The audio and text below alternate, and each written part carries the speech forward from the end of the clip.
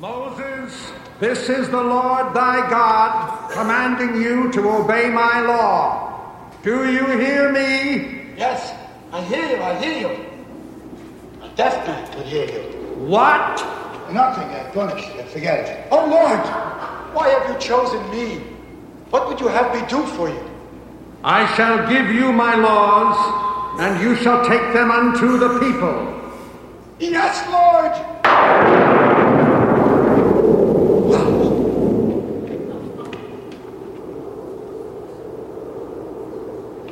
Lord, I shall give these laws unto thy people. Hear me! Oh, hear me! All pay heed! The Lord Jehovah, has given unto you these 10 commandments for all to obey.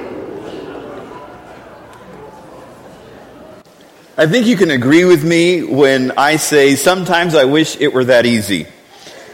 Maybe we could drop a few of my least favorite commandments. Do we really need that whole thou shalt not covet thing? I mean, have you seen Bill's car?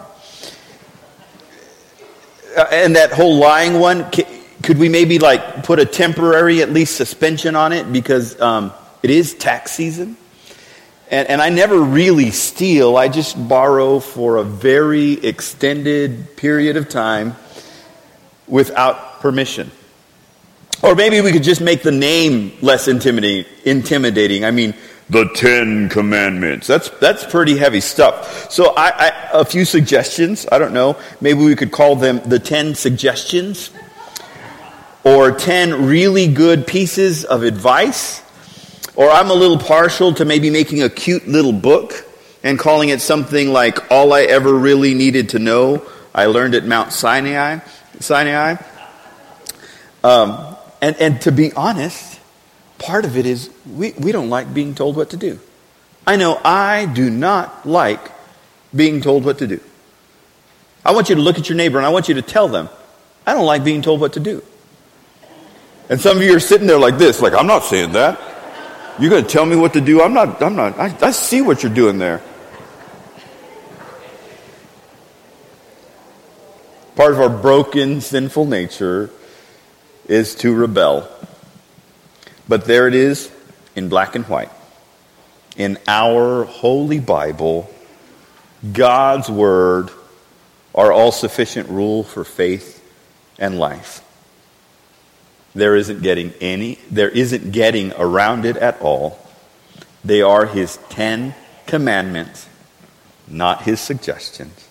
And we find them in Exodus chapter 20, verses 1 through 17. If you'd like to follow along in your pew Bible, it is page 77. It says, And God spoke all these words, saying, I am the Lord your God, who brought you out of the land of Egypt, out of the house of slavery. You shall have no other gods before me. You shall not make for yourself a carved image or any likeness of anything that is in heaven above, or that is in the earth beneath, or that is in the water under the earth. You shall not bow down to them or serve them, for I, the Lord your God, am a jealous God, visiting the iniquity of the fathers on the children to the third and fourth generation of those who hate me, but showing steadfast love to thousands of those who love me and keep my commandments. You shall not take the name of the Lord your God in vain, for the Lord will not hold him guiltless who takes his name in vain. Remember the Sabbath day to keep it holy. 6 days you shall labor and do all your work, but the seventh day is a Sabbath to the Lord your God. On it you shall not do any work, you or your son or your daughter, your male servant or your female servant, or your livestock, or the sojourner who is within your gates. For in 6 days the Lord made heaven and earth, the sea and all that is within them, and rested on the seventh day. Therefore God, the Lord, has blessed the Sabbath day and made it holy. This one is my favorite. Honor your father and your mother, that it may be long in the land that the Lord your God is giving you.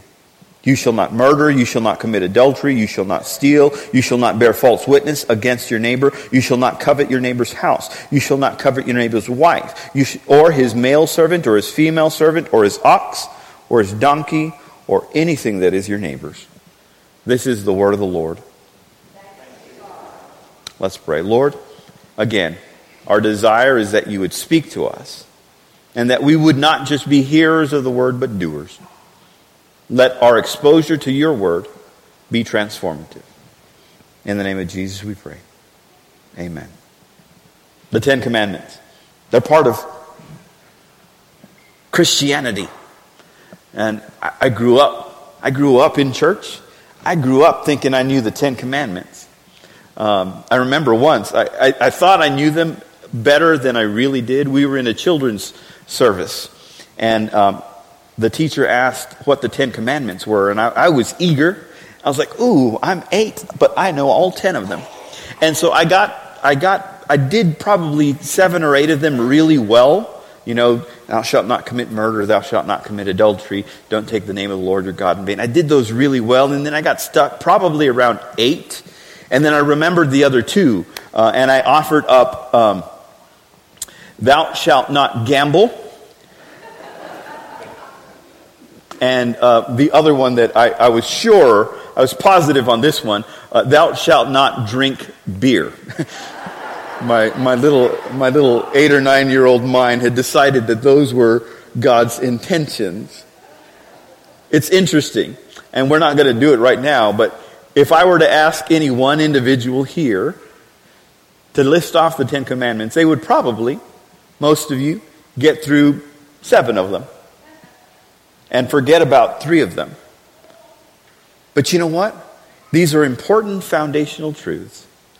And so as we look at them, I want you to understand the message that is being offered to us this morning. As we examine our passage, I want you to understand the following things. The very first thing that I notice as I read this passage out of Exodus 20 that so many of us have read so many times, the very first thing I notice is that Moses, who is the writer of Exodus, begins this section of his writing by laying down the foundation of who makes the rules and why he gets to make the rules. What Moses writes here is Moses starts in Exodus chapter 20, verse 1. It says, Exodus 20, verse 1 says, and God spoke all these words, saying. So here's Moses. And I think Moses is doing something very subtle that we might not catch at first glance. But Moses, the author of Exodus and Leviticus and Numbers and Deuteronomy, is also the author of Genesis. And where's the first time that we encounter God speaking? We find it in Genesis chapter 1. Specifically, Genesis chapter 1, verse 3. Genesis chapter 1, verse 3 says, and God said. But it doesn't just happen in Genesis chapter 1, verse 3. It happens again in 6, in 9, 11, 14, verse 20, verse 24, verse 26, verse 28, and verse 29. 10 times in the first chapter of Genesis do we read those words, and God said. What's the message that Moses is trying to bring forth? You know what Moses is subtly reminding the people of? Moses is subtly reminding the people of the fact that he's about to give these commandments of God. But these are not commandments that come from Moses. These are not commandments that are birthed in him, his ideas. These are God's words. But ultimately, they're the words of God, the creator of everything. Guess what?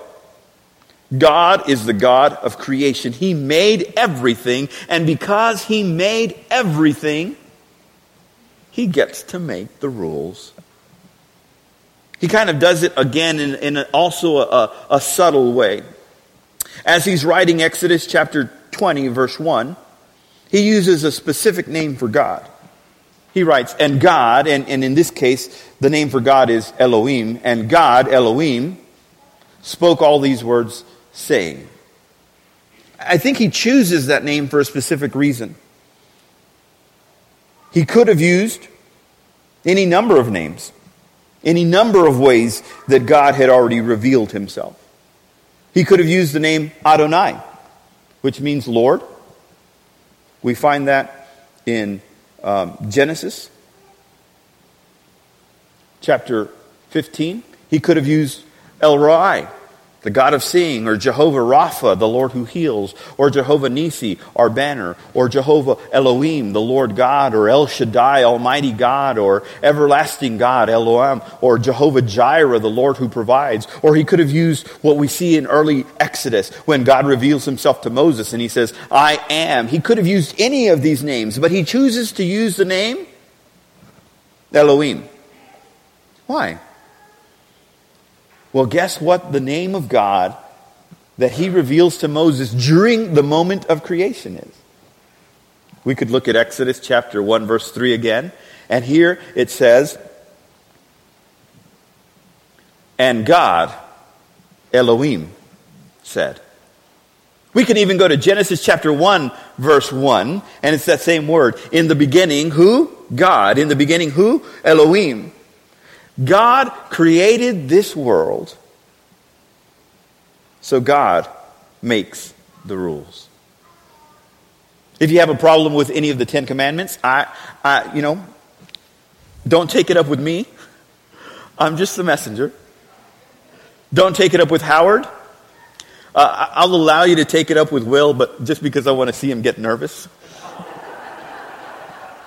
But they're not my words, they're not Will's words, they're not Howard's words. If you have a problem with the fact that someone says, thou shalt not bear false witness, thou shalt not lie, guess who you have to take it up with? You have to take it up with the God of the universe, the God who makes everything, and because he makes everything, he makes the rules. If you have a problem with thou shalt not commit adultery, guess what? That's not my fault, that's not my word. Those are the words of the God of creation who set the universe into motion. And if you have a problem with it, ultimately, you have to take it up with him. I love what it says in Acts chapter 17. Acts chapter 17, we'll start with verses 24 and 25, and then we'll jump a few verses. And it says, the God who made the world and everything in it, being Lord of heaven and earth, does not live in temples made by man, nor is he served by human hands as though he needed anything, since he himself gives all mankind life and breath and everything. And then we jump a couple of verses down, and then it says, for in him we live and move and have our being. Even as some of your poets have said, for we are indeed his offspring. I like when my children are obedient, and it drives me crazy when they're not. We are the offspring of God, and I'm sure he takes great pleasure when we recognize his position to make the rules in our life, and is disappointed when we choose to rebel. He is still the God of all creation. When I was a child, I remember singing the song, he's got the whole world in his hands. I'd sing more, but I'm sure that's enough. He still has the whole world in his hands. He still makes the rules. His standing as creator of everything gives him that authority. I like the way Dennis Prager puts it. Dennis Prager puts it this way. If it isn't God who declares murder wrong, murder isn't wrong. Without God, right and wrong are just opinions. But when the God of the universe says, thou shalt not, I would suggest that thou shalt not. And here's what I find amazing, is that as God speaks in Genesis, and he speaks, whatever he speaks happens. There's an expectation that creation falls into line in obedience. For example, when God says, let there be light, guess what happens? There's light. Creation falls into obedience. That's the divine order, that all of creation would respond to his word in obedience. And yet we are so quick to rebel. Yes, as you read the 10 Commandments, remember the authority of the one who makes the rules.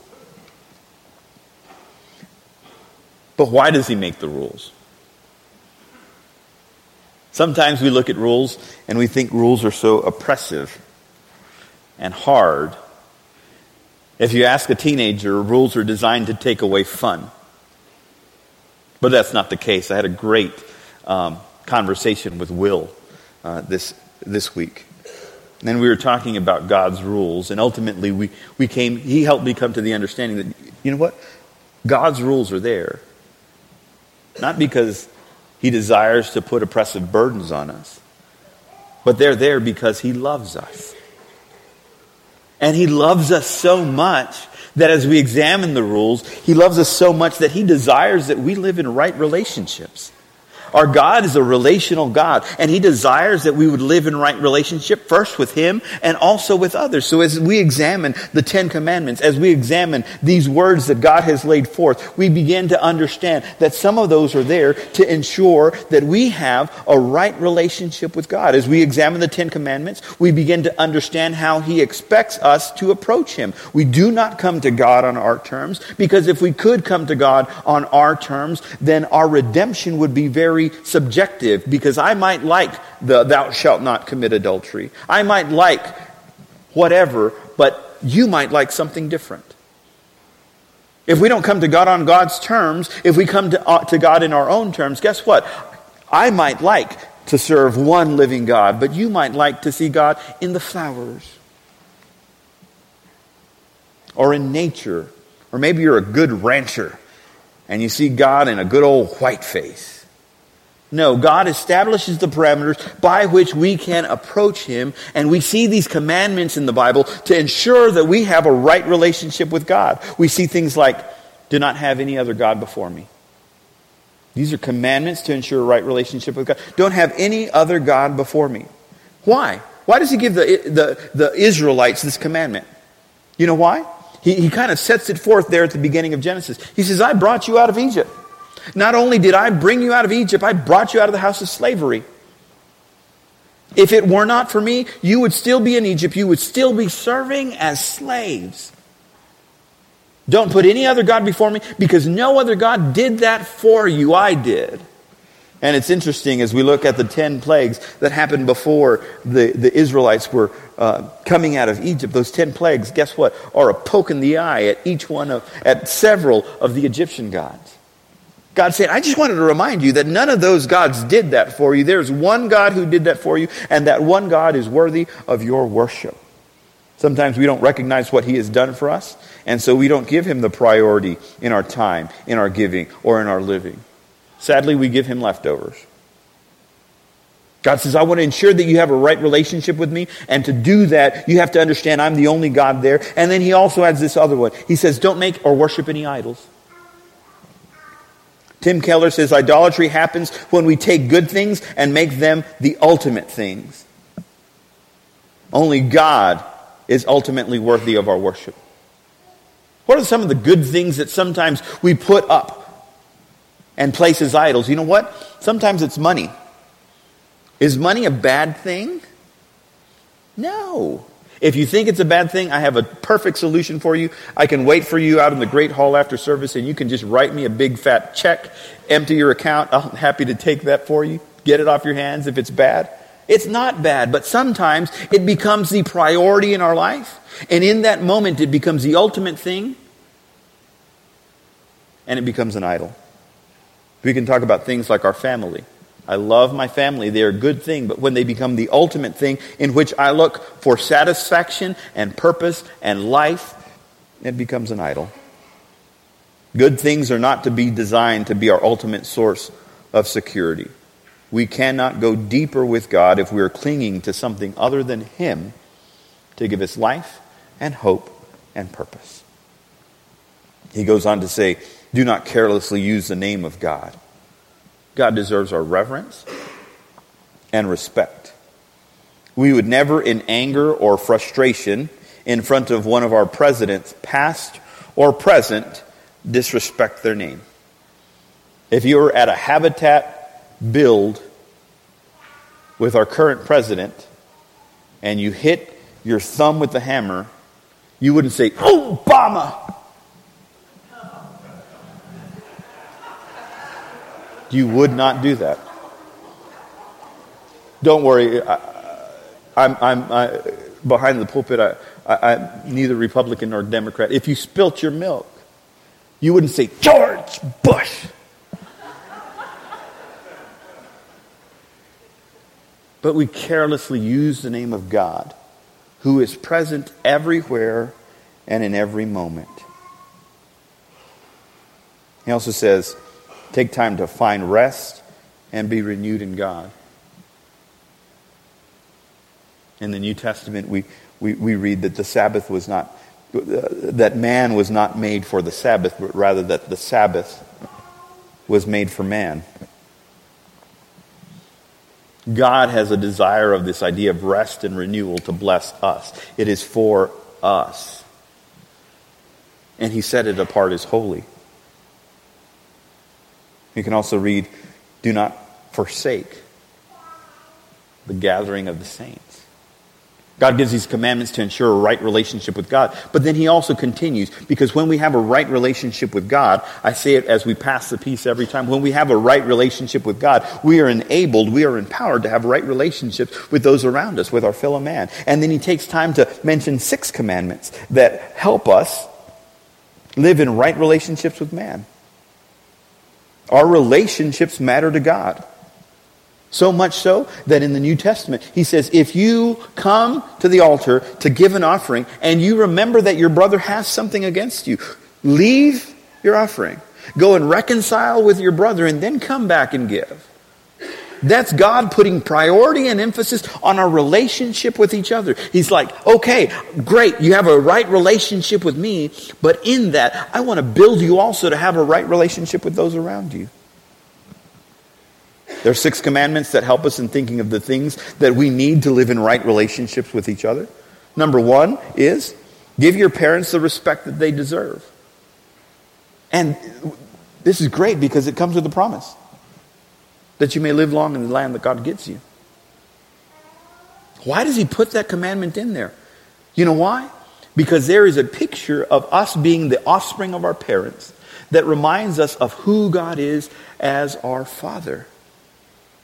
When I respect those who gave life to me, I understand and learn about respecting and honoring the ultimate giver of life.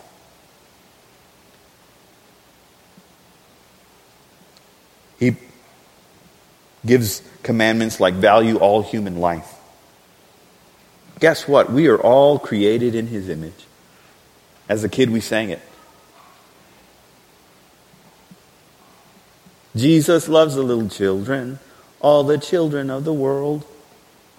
Red and yellow, black and white and brown, they are precious in His sight. Jesus loves the little children of the world. We are all created in His image. Red, yellow, black, white, brown, it does not matter. And that's why He says, put value on human life, because you are dealing with someone created in my image. We value all colors. We value all life, born and unborn. We value all as creations of God made in His image.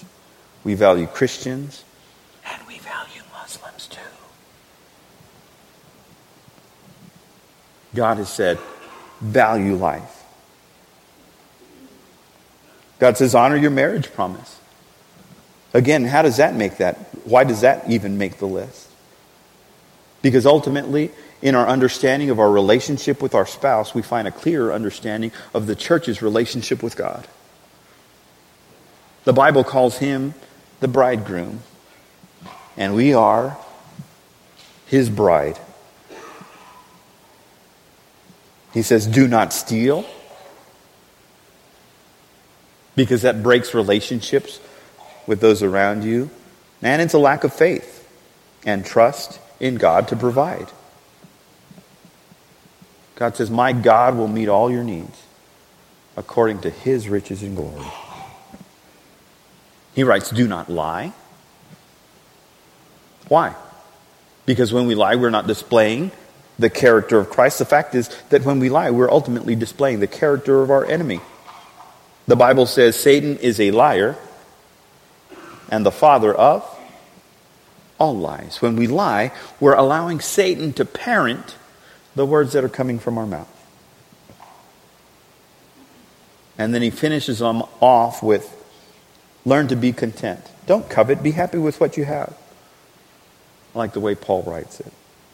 He says, godliness with contentment is great gain.